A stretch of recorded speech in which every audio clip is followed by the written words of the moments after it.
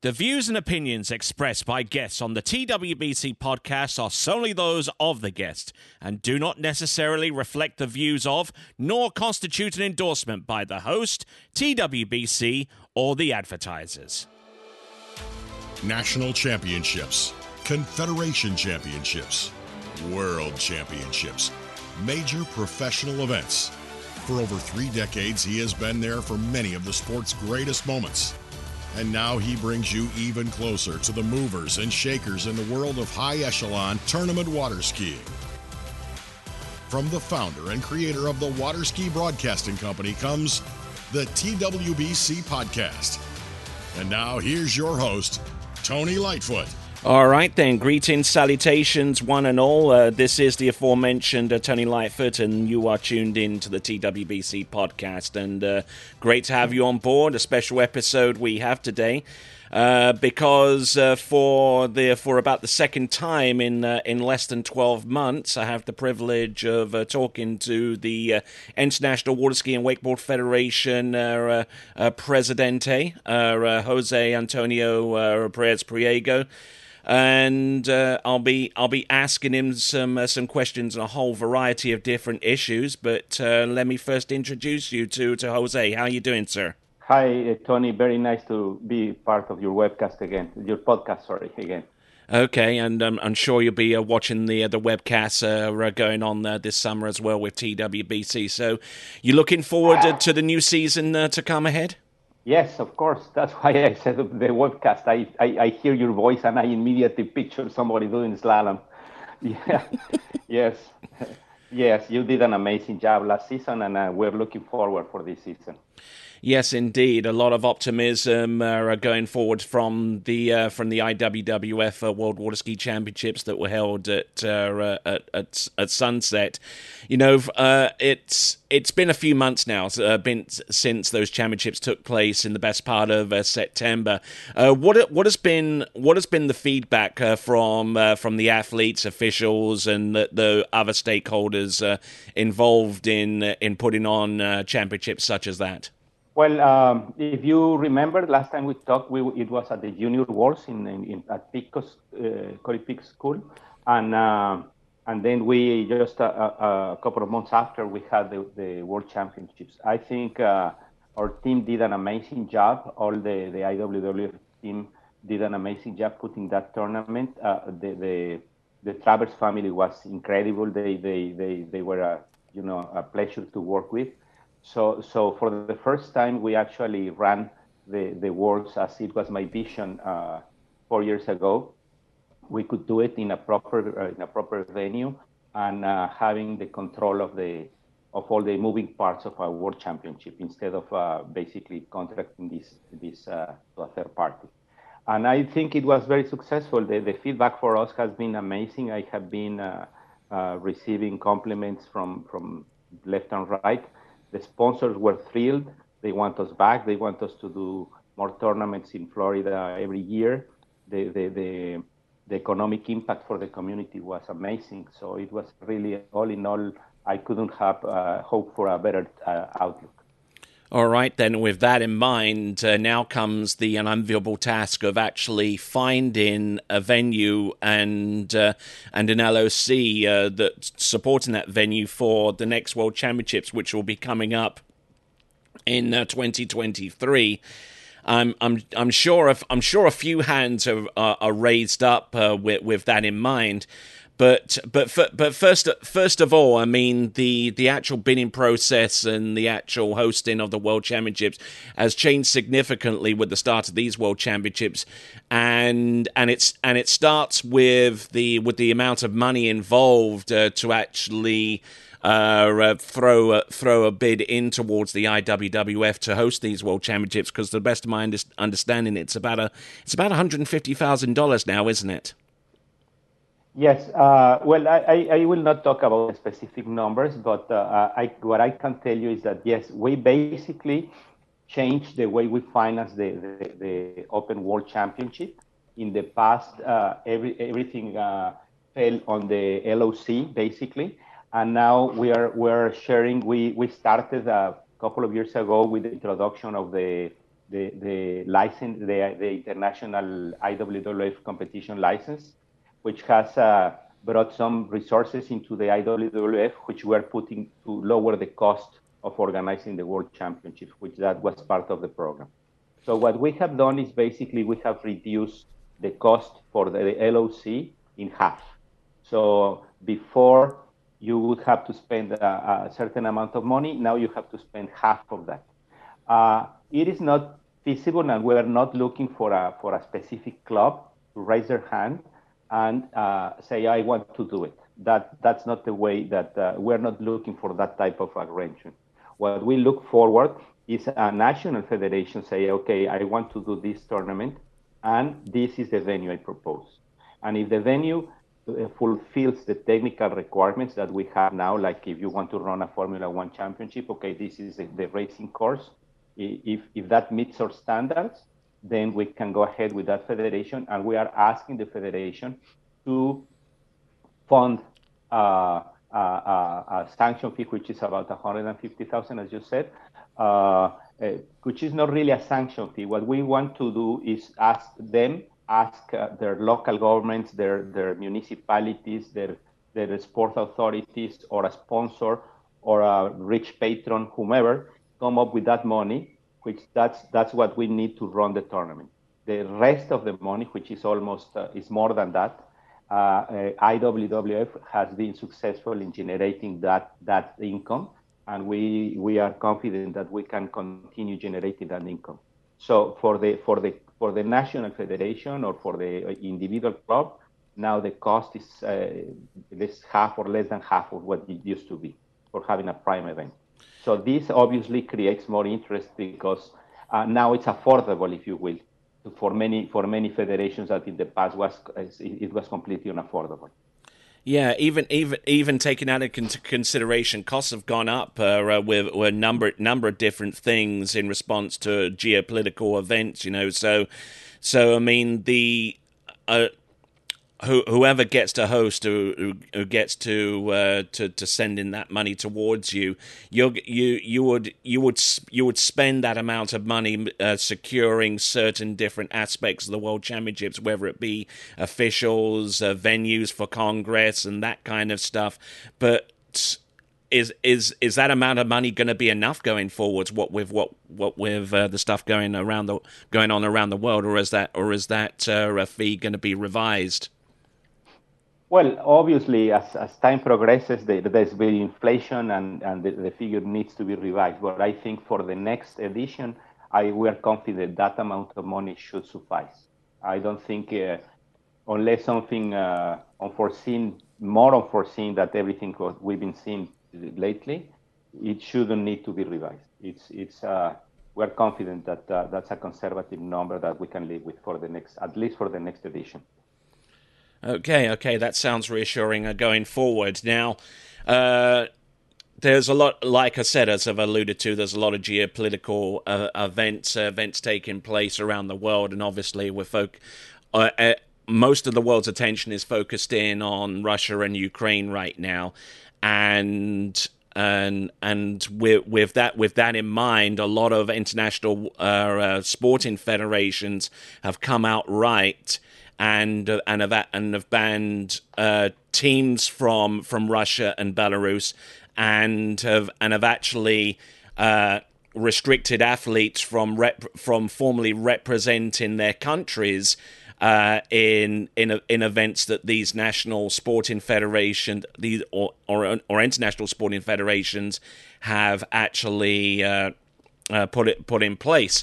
Now, the IWWF, under the recommendation, and it's important to stress that, under the recommendation of the IOC, has outright banned teams, athletes from Belarus and Russia from competing, which may not on the surface sound particularly, significant, but you take into account that Belarus is a major force in international water skiing, and taking into account the International Sporting Federation stance on allowing some Belarusian and Russian athletes to compete under a white flag, so to speak, the IWWF has taken it a stage further by outright banning them. Your comments on that? Yes, well, we need to understand where we're coming from. The IOC recommended a ban on Belarusians and Russian athletes because of two things. The reason, the rationale behind this is not just a pure, gut reaction. It's actually makes a lot of sense. The first is that these two countries violated the UN Olympic truce. Okay, so that is in direct violation to the UN Charter and to the Olympic Charter. Every year before the Olympics, the UN Security Council, and it's passed as a resolution.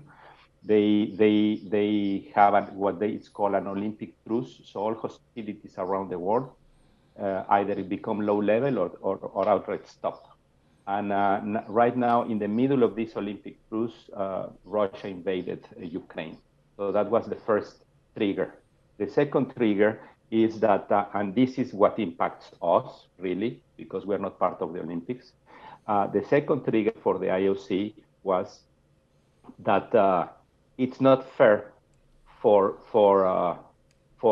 Ukrainian athletes that have to stay home, risking their life. Some of them are dying. I don't know if you've seen that the kickboxing world champion, just was killed 2 days ago. Yeah, I saw that. So the athletes are suffering physically and emotionally and financially, and they cannot come out and compete. So it's not fair for the aggressor countries' teams to just prance into the world stage like nothing is happening. It's just this is just an equalizer. So since we did agree as at the bureau level that these reasons were valid and they were fair, we decided to listen to the recommendation of the IOC and ban athletes for these two countries. We don't have anything against the athletes. I know personally a lot of them. Some of them have stayed at home in my lake in Tequesquitengo. So this is not a personal thing against any athlete in particular. It's a signal that the sports community, which we are part of, needs to send that this cannot go on. This needs to stop, and cool heads need to prevail. This is not acceptable that you just decide and invade your neighbor. So the little we can do about this, we need to do. And there are many other efforts going on, not just from the IWF, from every other federation, like the World Games Association, for example, has started a fundraiser to try to get out the athletes from Ukraine and bring them into the Birmingham World Games in a couple of in 3 months' time. So there's everybody's trying to come up with solutions to this, but the signal had to be sent, and unfortunately, a lot of innocent athletes from Russia and Belarus are suffering. The same as innocent athletes from Ukraine are suffering, even they're paying with their lives. So I don't see how we can balance this.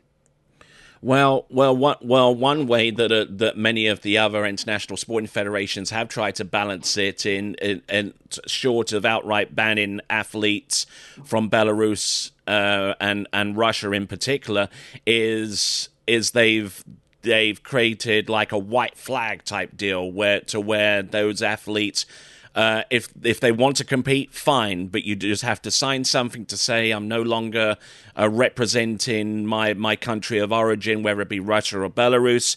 I'll continue to ski under the white flag and basically take on the consequences thereafter. What was that ever considered into the mix whenever the vote was taken among the IWWF board members, so to speak? Yes, it was considered, and we decided not to go that way because we do not want to harm or put in jeopardy the Belarusians or Russian athletes. If we make them sign that they renounce their country and they're against all of this, it will have consequences on their countries, on their families. So we have no right to do that.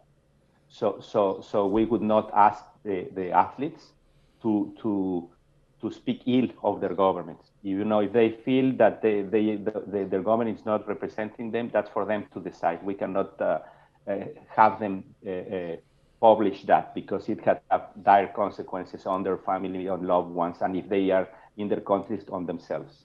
So we didn't want to go that way. And in addition, there are not so many sports federations that are taking that approach.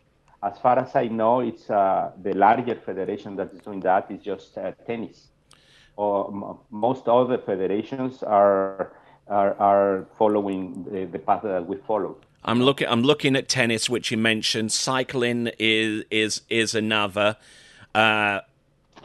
FIA, which represents motorsport, Formula One in particular, swimming, and the rowing and taekwondo, archery has voted to remove the Russian and Belarusian national flags and anthems from international tournaments.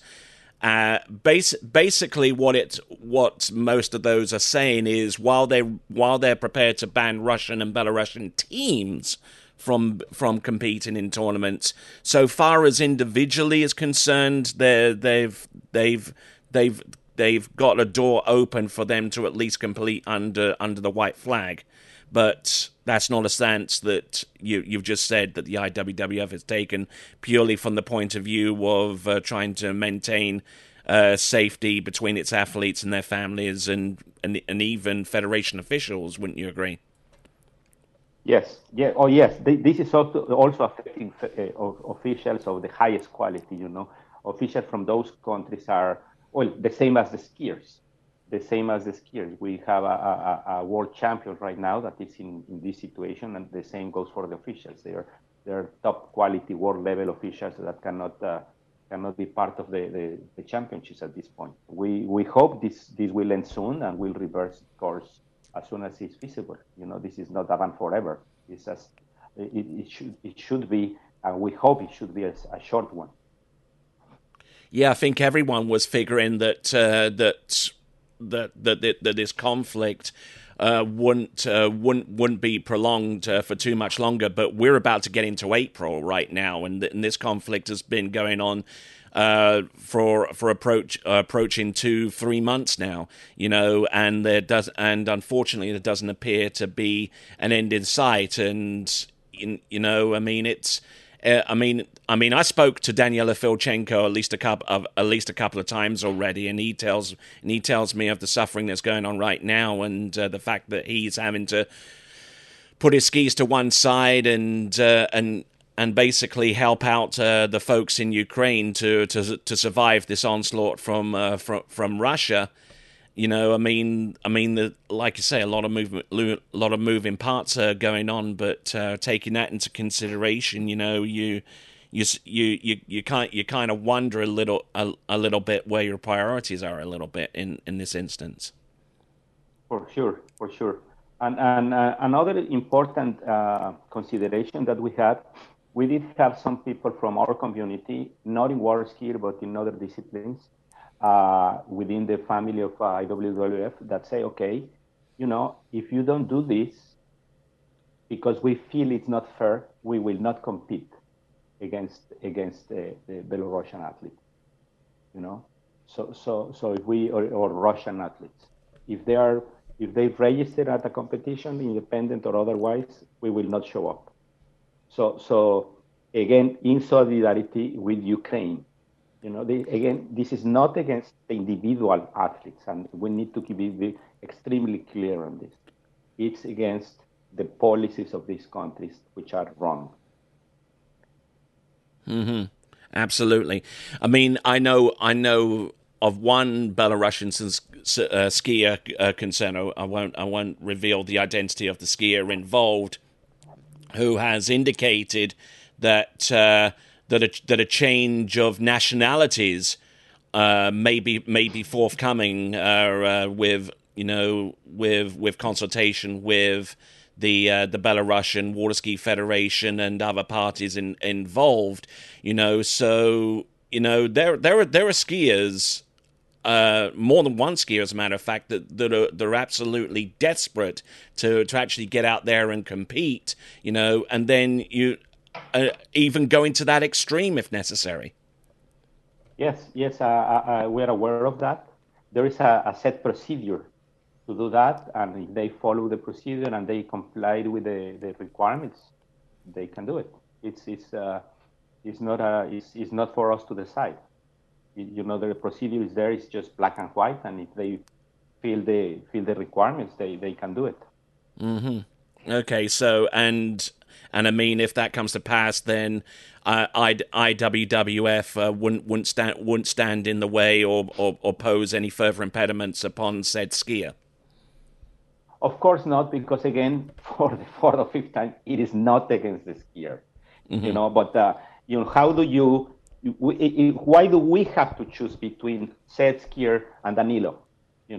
Which is better? Which is a better human being? This is a lose-lose situation. Why do we have to choose? Why were we put in this horrible situation? Yeah. I mean, I certainly see your point of view. Because I mean, you're not representing just one country. You're representing the whole world that hasn't come out in solidarity with Ukraine against this atrocity. So people got to bear that in mind. Now, when it comes to the whole world, there is actually an event that will be taking place in July, which is the World Games. We spoke a little bit about this in the previous conversation that I had with you over at the Junior Worlds, and how the organization was going along with that. This event's going to be taking place in Birmingham, in Alabama. I think it's the first time it's actually taken place in the United States. Now, from the amount of information that you have from the people on the ground, how's the organization of the waterski section of that event coming along? Good. Everything. We have a strong presence around the area. There are a lot of nice ski schools there, so there will be opportunity for practice for the participants. The event is shaping up very nicely, so we expect no mishaps or any delays there. It will be the site. I've been at the site. It's a beautiful site. In the 1980s, it was the site of a pro stop event. Mm-hmm. A huge one at that. So the site is good. It's skiable, it's it's protected, it's deep. So it should provide excellent conditions, which is different to other editions, of the World Games. And speaking of the World Games, again, they are the organizers of this event, the World Games Association, not us, and they did ban all Belarusian and Russian athletes. We had to adjust our selection criteria, and because we had to exclude all of the athletes because the World Games organization took the same approach as we took. And the same goes for FISU. FISU had... I was about to ask you about that too. The FISU event was slotted for also August in Belarus. FISU decided to cancel the event in Belarus, which was part of the requirements of the IOC, and exclude the athletes. And again, we are not the organizer there. We're just the sanctioning body. So basically, within our little world of water skiing, all of the touch points that we have with the outside of the community, they individually and independently, they have come to the same conclusion that we have come. Absolutely. I mean, I can certainly understand from the International World Games Association and also FISU for cancelling. For excluding Belarusian Russian athletes, and obviously the exclusion of the FISU World Waterski Championships over in Minsk. Certainly understand that, because the International Waterski and Wakeboard Federation doesn't have the supreme power of organization over the events those previously mentioned organizations do. Now, in respect to the World Games, which is rapidly coming up towards July, I mean, some of the initial reports that I had from the folks in Birmingham, not necessarily dealing with our sport in particular, but with just the entire event as a whole, that they were having some problems financially to executing the event, with the many sports that they have to accommodate and what have you. Being one of the founding members of the International World Games Association, I mean, Have you seen anything going on with the other events that are taking place that would lead to cause for concern about Birmingham's ability to pull this one off? No. I don't think there's a huge concern about that. There's always concern, but not a big one. And in our case, for example, our initial proposal to the World Games Organization was to leave some legacy behind. We wanted for them to help us acquire a jump and leave it there at the site. And we also wanted to have a slalom course to be permanently installed there, so we could actually use that site eventually, or the western, I believe it's the southern region of the U.S. could use that facility to run clinics and to run events and pro events and what have you. But unfortunately, because of budgetary constraints, that is not possible. So there will be very little legacy left behind, because all the gear, all the hardware will be leased instead of purchased. So that was a little bit of a disappointment. But that decision was made almost a year ago, before everything that we are living today is happening. No, at that time we were only concerned about the pandemic. No. Mm-hmm. Now, in terms of the pandemic, I mean, last time we spoke, I mean, it was a huge concern going forwards. I mean, with the World Championships, with the Elite World Championships just around the corner, the event that was taking place over at Corey Picos' place in Santa Rosa Beach, the pandemic was very much in place. A whole bunch of countries that wanted to be a part of both of those World Championships couldn't make it. I mean, I'm making reference to countries that are in Asia, that had strict pandemic rules and stuff like that, and still continue to actually have a fairly strict ruling. How, in terms of percentage, how close do you reckon we are to resuming like normal service to where we were before, to where we don't have to wear these masks and have all of these vaccinations and that kind of thing, just to basically live a somewhat normal life, Well, if I had the answer to that, I would have a Nobel Prize on my pocket. But no. Well, in our little world again, I'm very proud to announce that at the junior worlds, we had no positive cases. Everybody that went back home had either a PCR or an antigen test. All the tests were negative.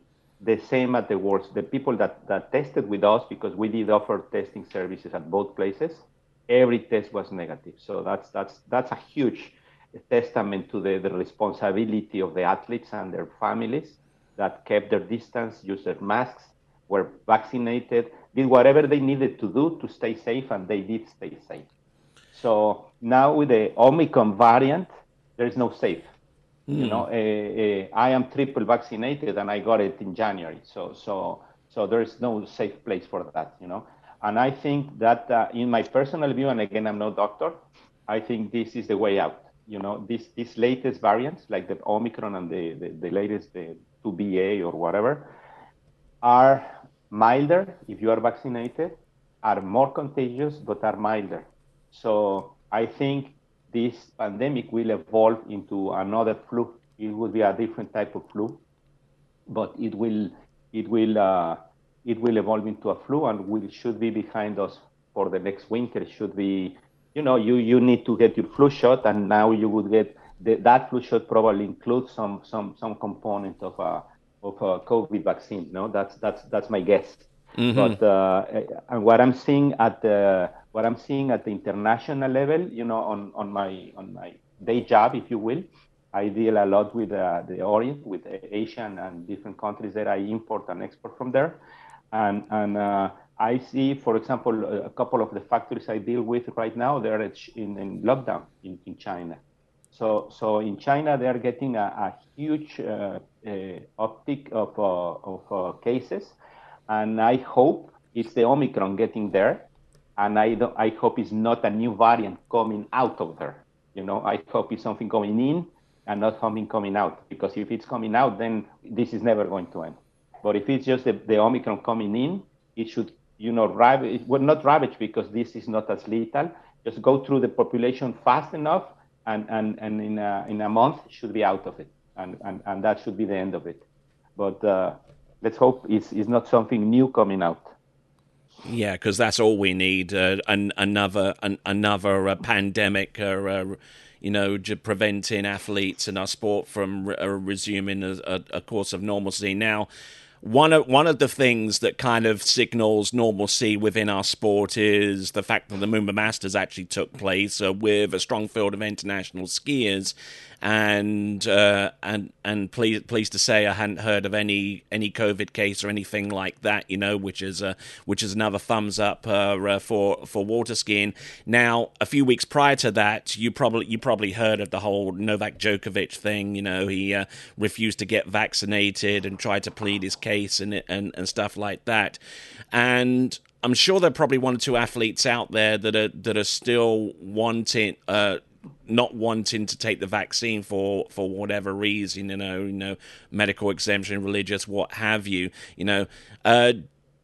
What is the IWWF's continuing stance on vaccinations in order to be a part of tournaments, whether it be an athlete or an official?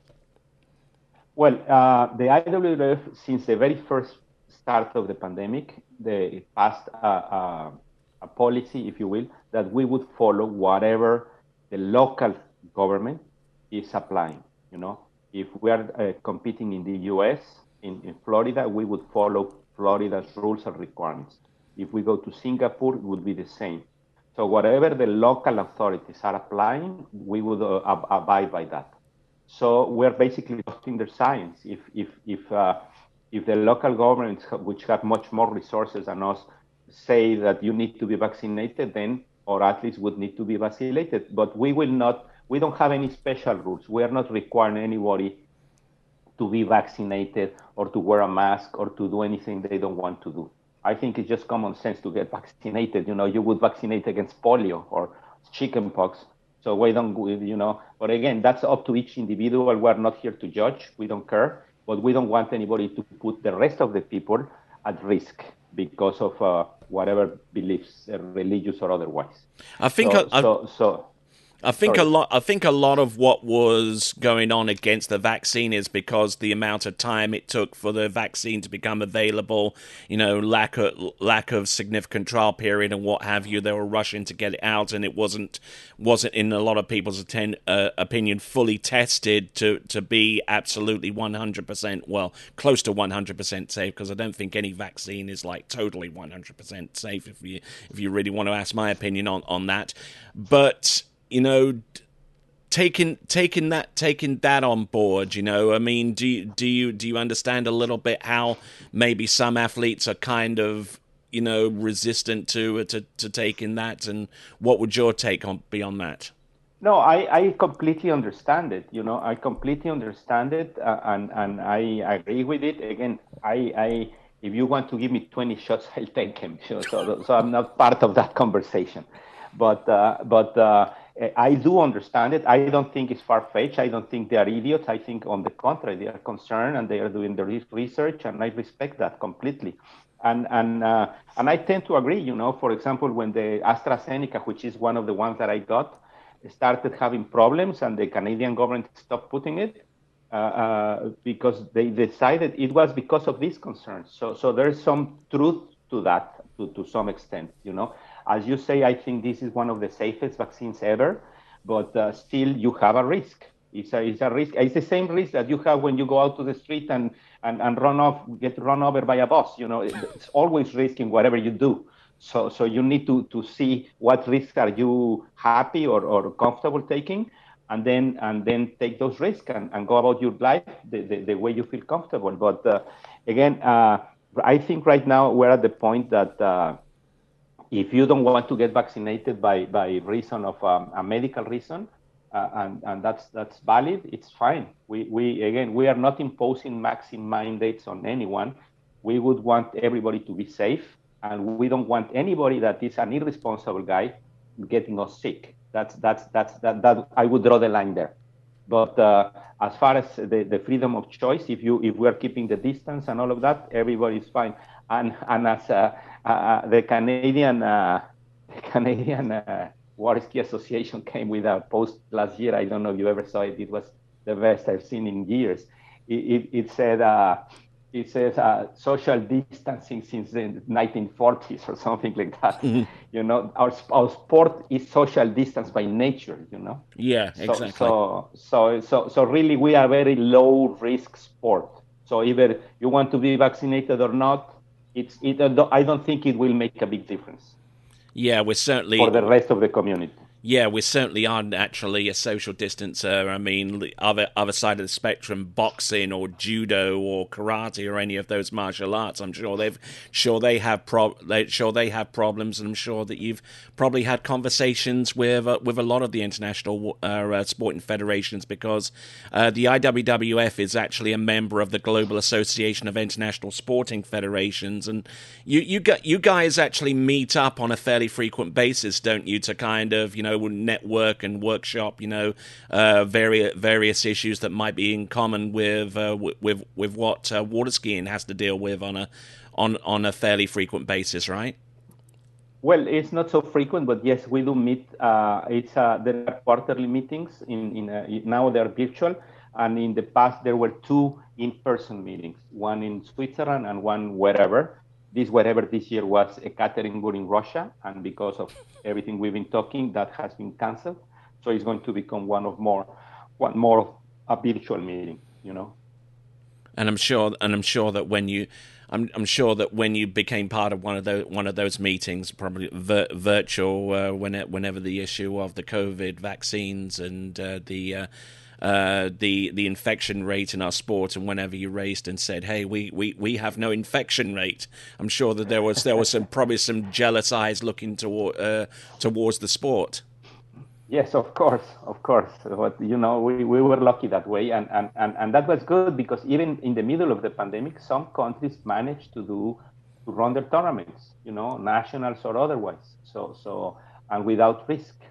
So I think, again, being responsible has helped us, definitely. All right, then. So, before we round off this podcast, the TWBC podcast, last year, the Waterski Pro Tour kicked off with its inaugural season of number of different events going on around the world. Now it's gotten past the inaugural season. Now we're on to the second one, and I'm sure you've probably had meetings with the stakeholders involved within that initiative. Is there anything different that we can expect within the next calendar year, or has the format been set and it's going to be the same kind of format from last season? No, I think it was a very successful first season. I urge the team that is pushing this behind. We were in conversations 2 or 3 years ago, and the idea was to get this ball rolling. We knew there were going to be a lot of things that needed to be improved and corrected and evolution, have evolved.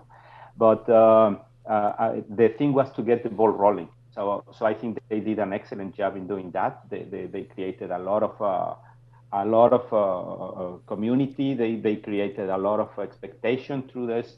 The Waterski Broadcasting Company certainly was instrumental, and this is not because you are interviewing me. It's because it's a fact.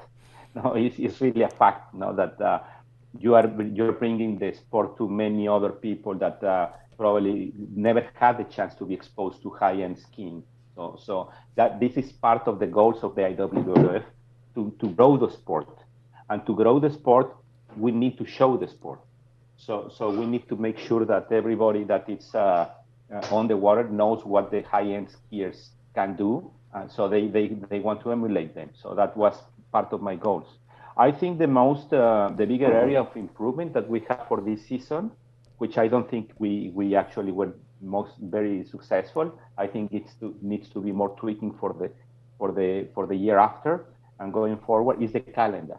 There has been extremely a lot of interest in different organizers. So now the problem that we are having is that we have too many tournaments and too few weekends. Okay, and so we also want to deserve to give the proper exposure to the pro events and also the proper exposure to the title events. So we need to come to grips to how are we going to divide the year, which is a very short year in the Northern Hemisphere, to divide the year so we can all win and have the proper platform for a title event to have the undivided attention of the community, and for a pro event have the undivided attention of the community. Yeah, but we need to improve on that. Yeah, because, I mean, in the Northern Hemisphere, I mean, there's a whole slew of events, and I mean, you rightly said that the too few weekends, too many events. But to kind of balance that out a little bit, the Southern Hemisphere, I'm figuring would probably see an opportunity for development there, because I mean there's a number of sites that I know of, I mean, like the Miranda's site over in Chile, for example, Australia, New Zealand, South Africa, quite possibly, that I mean they could. A lot of those places south of the equator could come through and host events in their version of the summer, So I mean, like I say, raft of events in the north, not so much in the south, and I'm sure that would need to be addressed in the immediate future, I would say. Oh yes, for sure, and I agree with you. When we were dreaming about this initiative. The idea was to start, let's say, start in Chile in early January, then, or move to New Zealand and Australia for February or March for the move and all of that, and then move again. It could be South Africa or somewhere there, and then start moving upwards and to the US, and then round up the year in Europe. But for example, right now we have a problem that. The northern season, which is basically the northern hemisphere summer, you have an American leg, a US leg based, and then a European leg, and then another US leg. So that doesn't make a lot of sense. But again, this is a good problem to have. Too many events and too few weekends. I think we can live with that. We need to just get better at organizing this, but. It's the worst problem would be to have too many weekends and no events. Yeah, we definitely don't want too few events, and yeah, I mean, I know already that my summer is going to be packed. Absolutely. I mean, as soon as I leave North America and go towards San Gervasio, there is at least 3 or 4 events to come afterwards, which is certainly going to be great for exposure for the sport going forward, and. That brings me to another point, because the IWWF has consistently tried to put itself in a place where it could potentially be and will probably to be a part of the Olympic program. And I'm sure some of you are listening to this and said, "Oh no, not again, not that old chestnut," But yeah, but the approach, in my opinion, the approach was the opposite way round. You were looking for the Olympics to provide exposure for the sport, whereas if you get the exposure beforehand, you're in a better position to be invited to the table and maybe given the honor of being one of the few sports that makes it to the Olympic program, whether it be in Los Angeles or Paris. Yes, in Paris we're not there. No. We did the rounds, we spent the money, we were not selected. So that's a fact. The Los Angeles program and the Brisbane program, which look more promising. Mm-hmm. The Los Angeles program is very vague. The process is not open yet, so I cannot talk about that. And Brisbane is a dream. It's too far away at this point. If you recall, I was elected in 2017, and my period finished in October of 2021. I was reelected there at Travers, at the Congress we had at the Lake County. I was reelected for 4 years, and I presented my vision after being 4 years in the chair and understanding what's happening. And definitely, I am one of those that say, no, not again. I'm not looking for being part of the Olympics. It's. I don't think we need the Olympics to become a better sport. I think it's a nice thing to do. It's a nice to do. It would be amazing if we ever get there, but it's a very, very, very long shot, and I'm not willing to put resources. We have very scarce resources in a very long shot. I want to put the resources in growing the sport. I want to take a look inside, not to look outside, because if we want sponsors for the pro events and we want sponsors for the title events, if we want to be taken seriously, we need to have a lot more people doing the sport than the number of athletes we have today. So the Pro Tour is one of my tools in my toolbox to create more awareness and more people getting into the water. And there are many other tools that I have on my toolbox that we're applying, but definitely I'm looking inward. I want to have a strong base. I want to have a strong grassroots presence, a strong number of people doing sports that goes through not just the boat, but the cable. The cable is the one that can give us the masses, the numbers.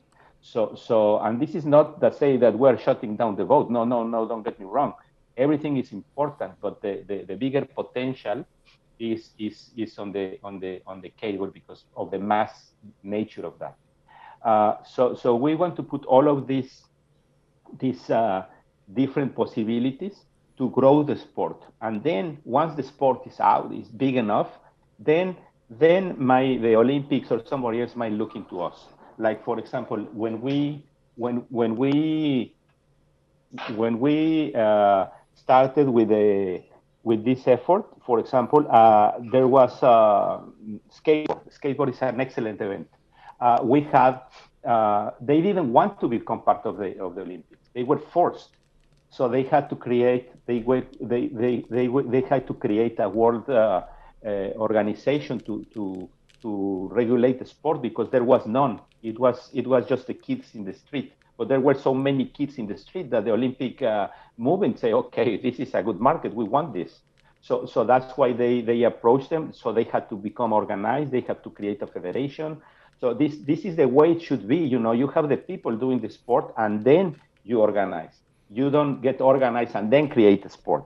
That's a sport will never grow like that. Oh, absolutely. So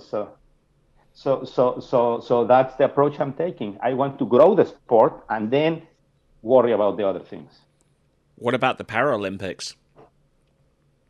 Well, the Paralympics is even a longer shot because we don't have many countries. At doing organized sports, you need to be represented throughout the world. We only have 8 or 9 countries participating in the Paralympics, so that is actually impossible, But the one thing that might be a possibility is the Youth Olympics. The Youth Olympics is like a lab for the Olympic Committee to test sports, to test venues. For example, the latest addition for Paris 2024, the only sport that was approved in addition to the ones in Tokyo, the new sports, is breakdancing. Breakdancers got their day in the sun at the Rio Olympic Youth Games in 2018. That's where they were a demonstration sport there.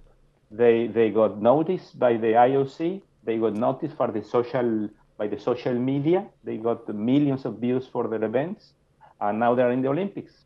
So the next Youth Olympic Games are in Dakar, in Senegal, in 2026, I believe. Mm-hmm. That would be an easier place to get in, and it could be our showcase. But by 2026, we should be in a much stronger position, so we can ask them to include us, even if not an official sport, as a demonstration sport. And there might be our shot. All right then. Okay, so look towards the youth for the Olympics is the basic stance there. But anyway, We're going to round off the podcast here. I certainly thank Jose Antonio Perez Priego, the president of the IWWF, for sparing us a few minutes of his time to explain some of the issues going on. And normally I give our podcast guests the opportunity to say thanks and acknowledge people and that kind of stuff. And I will afford that opportunity to you, sir, Jose. Thank you very much. Well, as you know, the IWWF is a volunteer organization. Nobody collects a salary. So I'm always super thankful for everyone, the presidents of my confederations. We used to meet once a year. We now meet twice a month because we can now do it virtually. So we get a lot of things going. We get a lot of projects moving, and we are reacting super fast now compared to the way it was before the pandemic. So in that regard, the pandemic has been good for us, if you will. Also, in particular, the guys that help us through the World Championships in Florida, obviously the Travers family, Paul Fong, which is our executive director, and Ross Dixon, which is our sport business manager. Those two guys were, well, you saw them. You probably drank with them. They were there every day for weeks before and for weeks after, and they made sure that everything went smoothly. And I have no words to thank them. We did recognize them with the President's Award earlier this year. All right, then. That was Jose Antonio Perez Priego. My name's been Tony Lightfoot. This has been the latest edition of the TWBC podcast. And with that, and until next time, it is ciao for now. Thank you for listening to the TWBC podcast. Be sure to check out our website at waterskibroadcasting.com. Links to our presence on major social media platforms can be found there, as well as updates to our webcast and this podcast. Duplication or rebroadcasting of this broadcast without written consent of TWBC is prohibited. Subscribe to us on your favorite podcast platform and be sure to join us next time for the next edition of the TWBC podcast.